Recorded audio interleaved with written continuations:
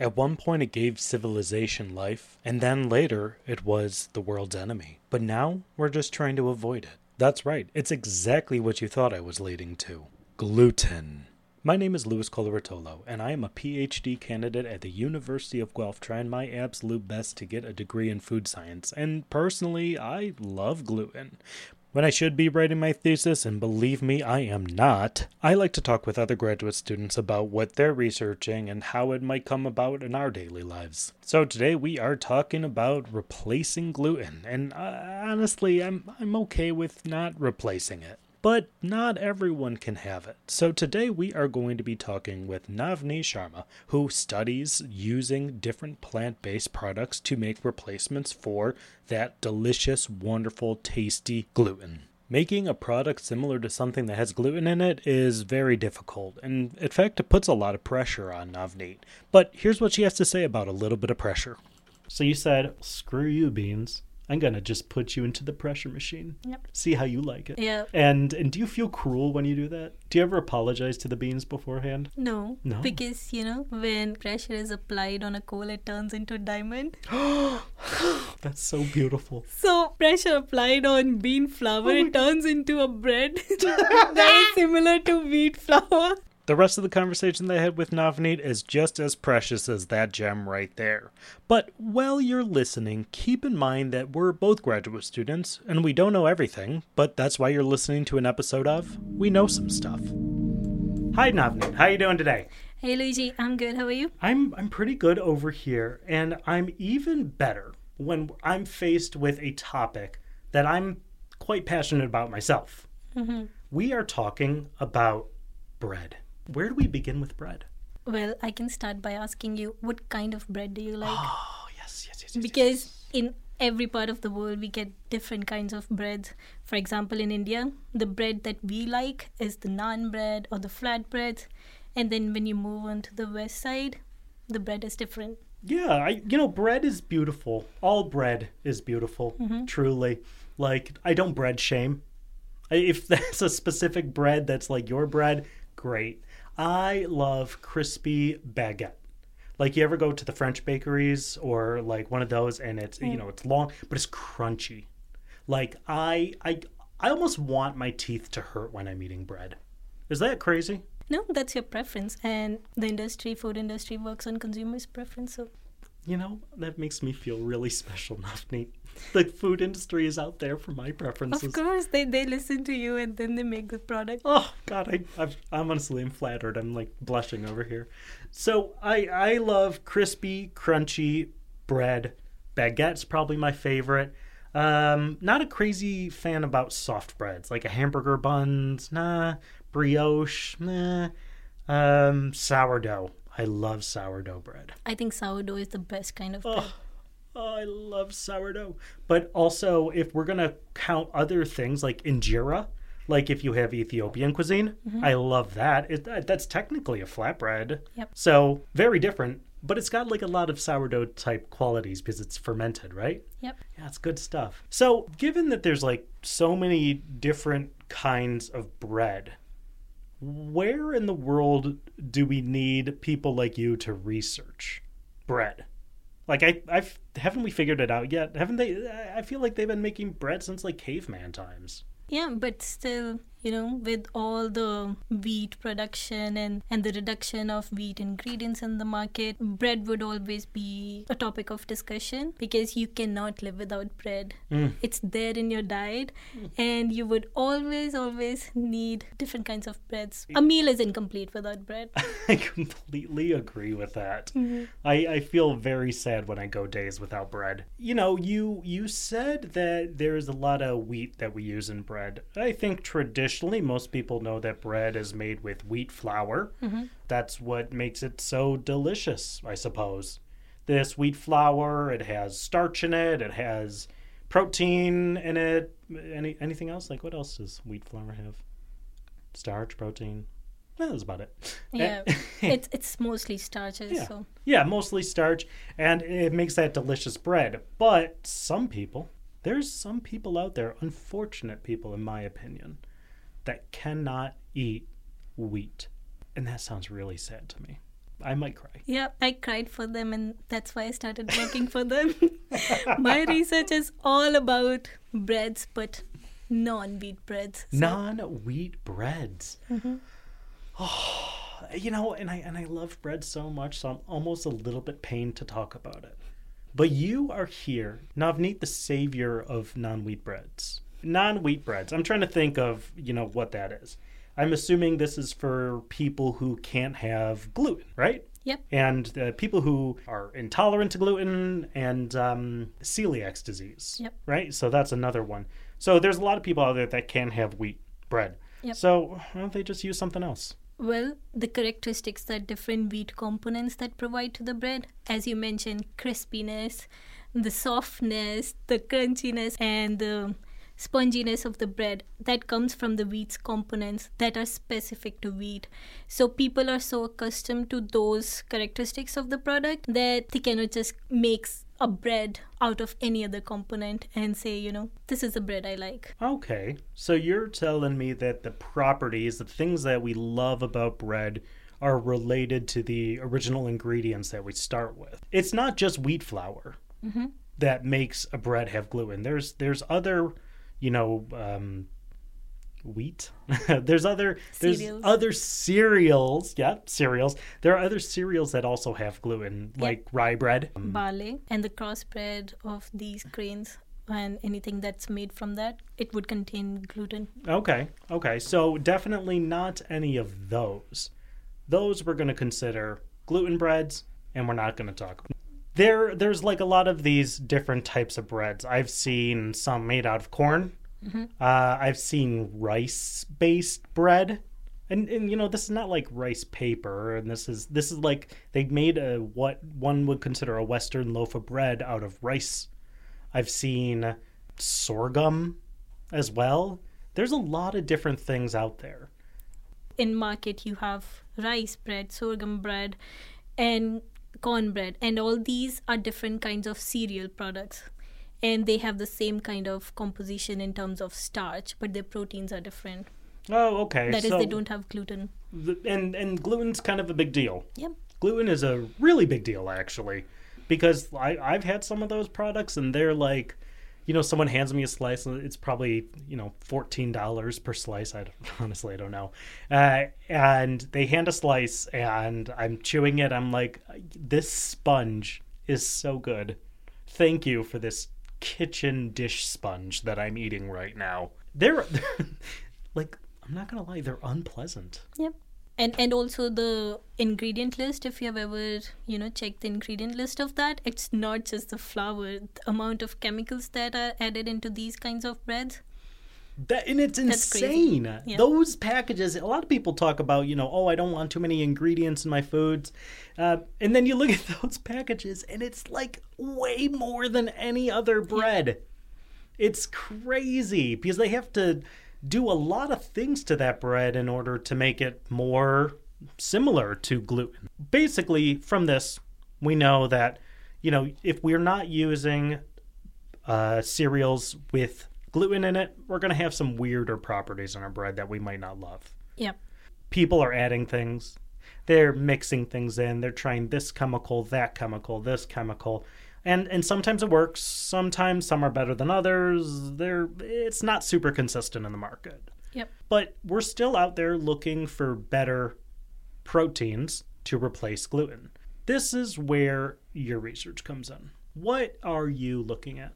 Well, as we mentioned before, that whatever bread products that are available in the market that are non-gluten, they are usually made from cereal products, such as rice, sorghum, or maybe they are made from almond flour, and they would always have a lot of chemicals in them.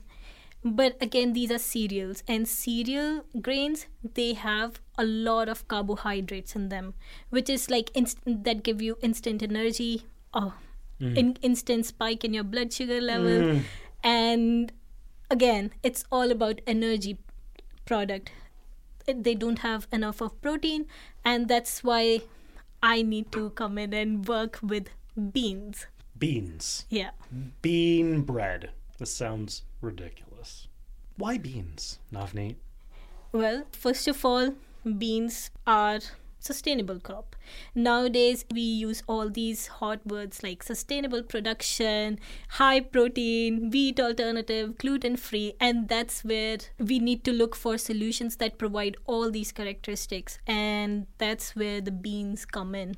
Because beans are sustainable crop, for example, they help fixing atmospheric nitrogen in the soil. So they maintain that nitrogen fixing cycles, and that's why I considered sustainable crops. Also, beans are high in protein. In wheat products, you usually have around, or wheat flour, you usually have around 18 to 12% of protein. But in case of beans, you get 20 to 25% of protein. So it's a high amount of protein in a plant-based product. Protein, protein, protein. Yep. We love protein. Well, you constantly hear people talking about like, oh, I need protein. I need this many grams of protein. I've never tried to be a bodybuilder. Have you ever tried to be a bodybuilder? But they need a lot of protein too. Yeah. So someone out there, they're listening and they're thinking like, maybe beans are the answer. Yeah. So beans have so much more protein. They still have some starch in them, don't they? Yeah, they have 35 to 40% of starch in them. So we got more protein. We have a decent amount of starch. So can we just grind up the beans into a flour and bake it and call it a day? No. Why not? Because it's all about how that starch and protein is present in that tiny little seed. And, when you bake it, how it reacts with water and, make a specific bread-like product. And that just doesn't happen by mixing flour, water, and yeast and just getting a product out of it. There's a lot of science that goes behind baking and working with these components. I'll tell you what. I bake my own bread every once in a while. And I think it's plenty hard to just use flour, water, and yeast. Yep. Like, it's hard enough on its own. Yep. But now we're taking out wheat, which is considered like the gold standard for bread, and we're going to replace it with all these different kind of things, like beans. Now, do you know if there's some bean bread-based products out there right now? Have you seen any? No, I haven't seen any product that is commercialized so far and which is bean based. But again, going back to my roots, in India we do have different kinds of pulses. Bean is one kind of pulse. So pulses where we use them in making different breads, but they are flat breads. Again, not loaf breads. Okay. So we have an example of these types of things being used for other bread-like products. Not so much the way that Western civilization sees bread, though. So in this case, you're using bean, and you called it a pulse. Are there other pulses out there? Yeah, the pulses are basically of 4 types. They are dry beans and peas, chickpeas, and lentils. These are the 4 types, and they have different characteristics. Beans usually are consumed as whole seeds, whereas chickpea can be ground into flour, and specifically in Middle Eastern and in South Asian cuisines, chickpeas is used quite a lot. This is where you come in. This is the big deal over here. We establish bread, love.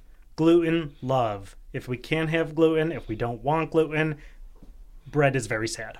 Sad, but not impossible. Sad, but not impossible. This is very uplifting. So people like you walk in and you say, I got to make a better bread. This is imperative. I cannot watch my people suffer from eating yucky, corn-based, mushy, soft, spongy bread. Yep. You want to make a better bean bread. Yep. How in the world do you do that? Like beyond just grinding these beans up into a flour, you're doing more, I'm assuming. Yeah, it's all about engineering the components of the beans without actually adding any sort of foreign materials into it. So what my research focuses on is to engineer the starch and protein in a way that it works how starch and gluten would work in a wheat flour. So the starch and protein of bean is engineered with different parameters like temperature, pressure, shear forces. So we just engineer those characteristics of the proteins and starches that are already present in the bean. So we don't add any foreign materials. This is fascinating. Because we talked earlier about the ridiculous amount of ingredients in some of these products. And you are trying to find ways to not have to use that many ingredients. That sounds like a good thing, right? Yep. But you mentioned that you're engineering it. And I think a lot of people, once you cross this line of saying engineering and food, people make the association with genetic engineering, GMOs. Is that what you're doing? No. So what kind of engineering? We just use physical parameters, just like temperature, pressure, just heat the flour, which is like normal cooking. Like you use temperature in normal cooking, and that's what we use for engineering the starch and protein in bean flour. And then we have pressure. We know that normal pressure cooking is very common in different, So using a simple pressure treatment, we engineer starch and protein. And then if you grind it, like how you would make pasta, we use that kind of technology to engineer the starch and protein. So it's basically whatever you normally use in your daily life, specifically certain parameters, certain temperatures, and certain pressures, engineer starch. Engineering the starch and the protein. This sounds like now we're getting into the science world. We're getting a little bit, a little into the nitty gritty of, because you said pressure. Now, if this was like 3 or 4 years ago, people were absolutely crazy about pressure cookers. That was like a really big deal for an amount of time. Everyone had the countertop pressure cook. And it was like, you can make an entire chicken in 15 minutes, all of that nonsense. So why, you're going to pressure cook beans? Well, I don't pressure cook beans. I pressure cook flour. Oh, bean flour. Yeah. But here cooking, that does not mean at high temperature. It's pressure treatment at very low temperature. So you're not popping it into one of those countertop things and... No, I don't do that. So then what do you mean by applying pressure to it? What's a pressure treatment? Well, I don't use pressure cooker to change the properties of starch and protein. I use a huge machine. A big one? Like how huge? A huge machine that would, take half of the room. I use that machine to apply hydraulic pressure. Hydraulic pressure means pressure applied by water on the flour. And that pressure is so high that it changes the little components that are starch and proteins within that flour system. So, really big machine. We're talking a lot of pressure. If I were to go inside this machine, what would happen to me? Would I, explode like a grape? Well, that machine applies pressure equally on all the sides. Oh, that's lovely. Okay, so the pressure is applied equally at each part of that whole system. Oh. So if you are in that machine and the pressure is applied on you, probably you'll have some deformations, but they will be on all over your body. That's nice. Evenly spread out deformations on my body. You could advertise it like that. All right, but this really high pressure, we're talking a lot of pressure. And a lot of pressure kind of changes things sometimes. Yep. I think back to maybe it was like 2013, 2015, when people were, like on YouTube, you would always see those videos of people just smashing things with hydraulic presses. And it was so satisfying to watch. Yeah. So satisfying. Like, oh, here's an iPhone crushed. And then other times it would be like, here's Play-Doh crushed.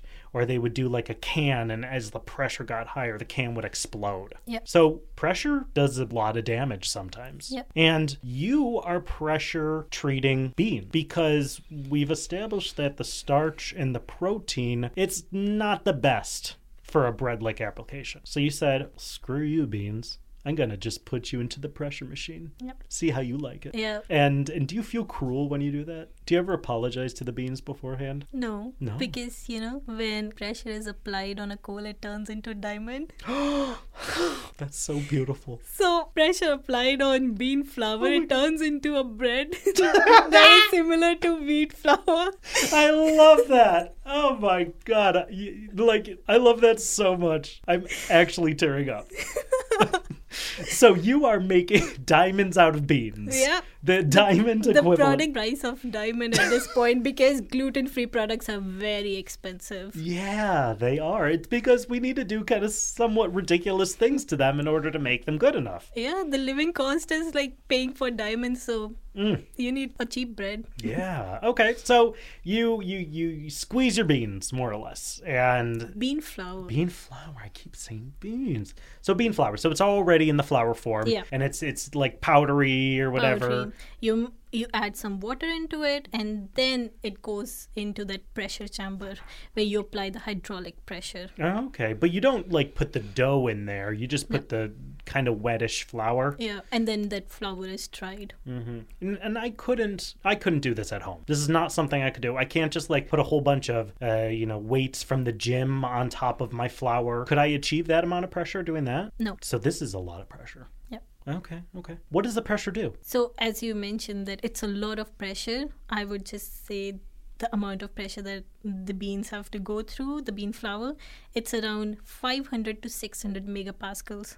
Oh, blah, blah, blah. And as you gave an example of, applying pressure and the things just explode. So the same way, the starch changes. A starch normally is in a granular form.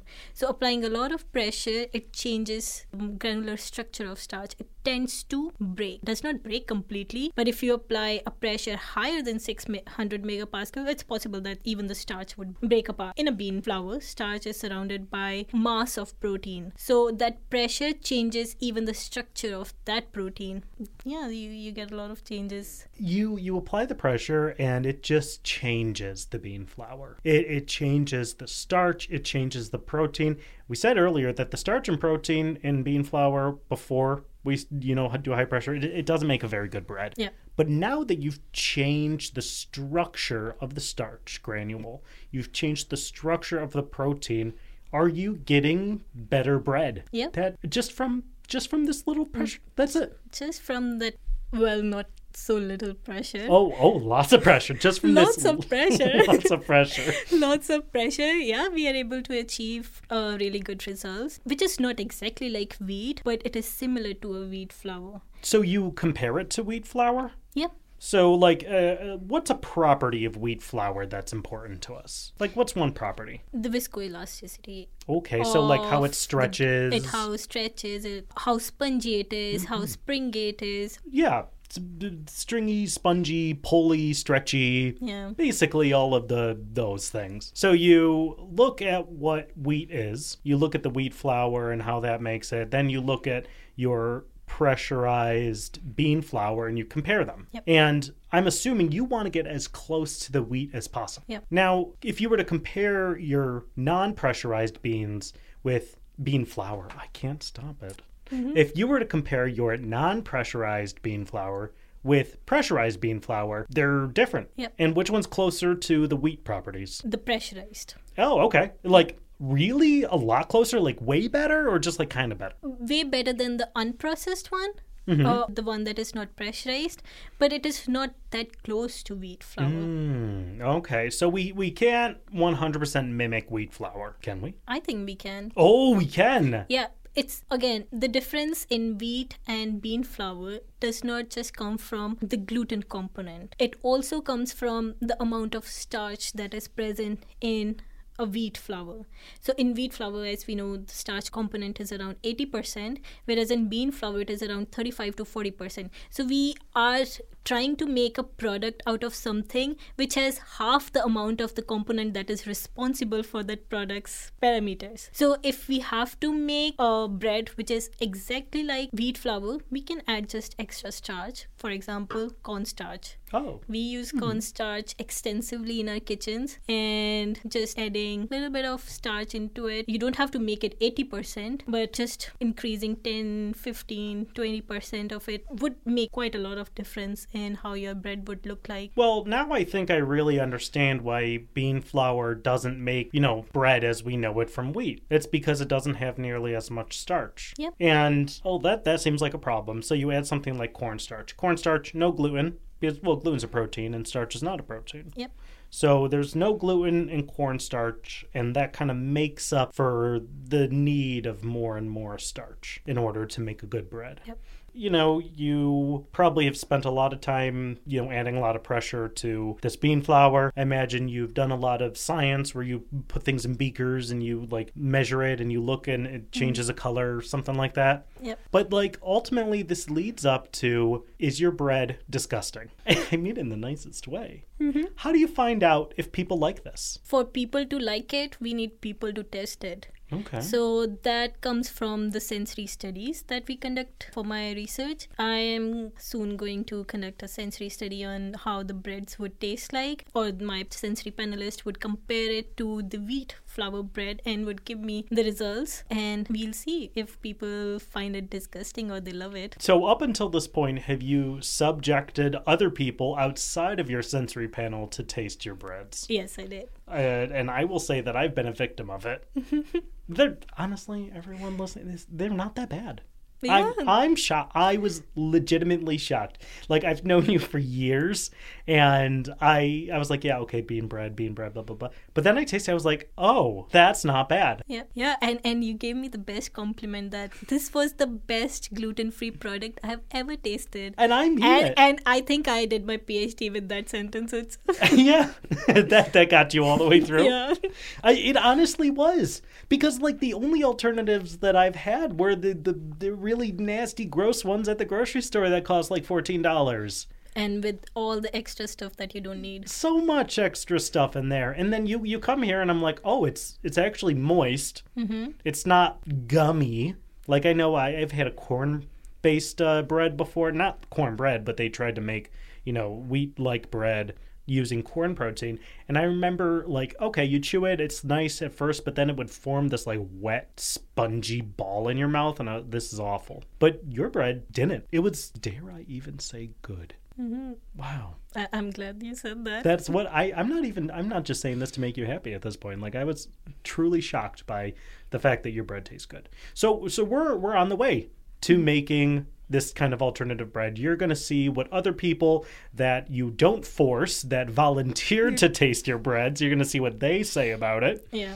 But that doesn't mean 2 or 3 weeks after your sensory panel comes back, we're going to see it on the market shelves. No. Like, then 4 weeks? 5 weeks, maybe? Well, for a product to get from lab to market, it has to go through a number of steps. In case of my research, we know that breads are high in protein. These breads are high in protein and they have a good structure. We have ticked like 2 points of what a consumer would demand, which is high protein product and a wheat-like product. But how well that protein is digested in your body, that is also very, very important. How much of that protein you're actually getting benefit from. So next part of my research would be to understand that digestibility of that protein and go through that stuff and then decide if this product is good enough to go to the market.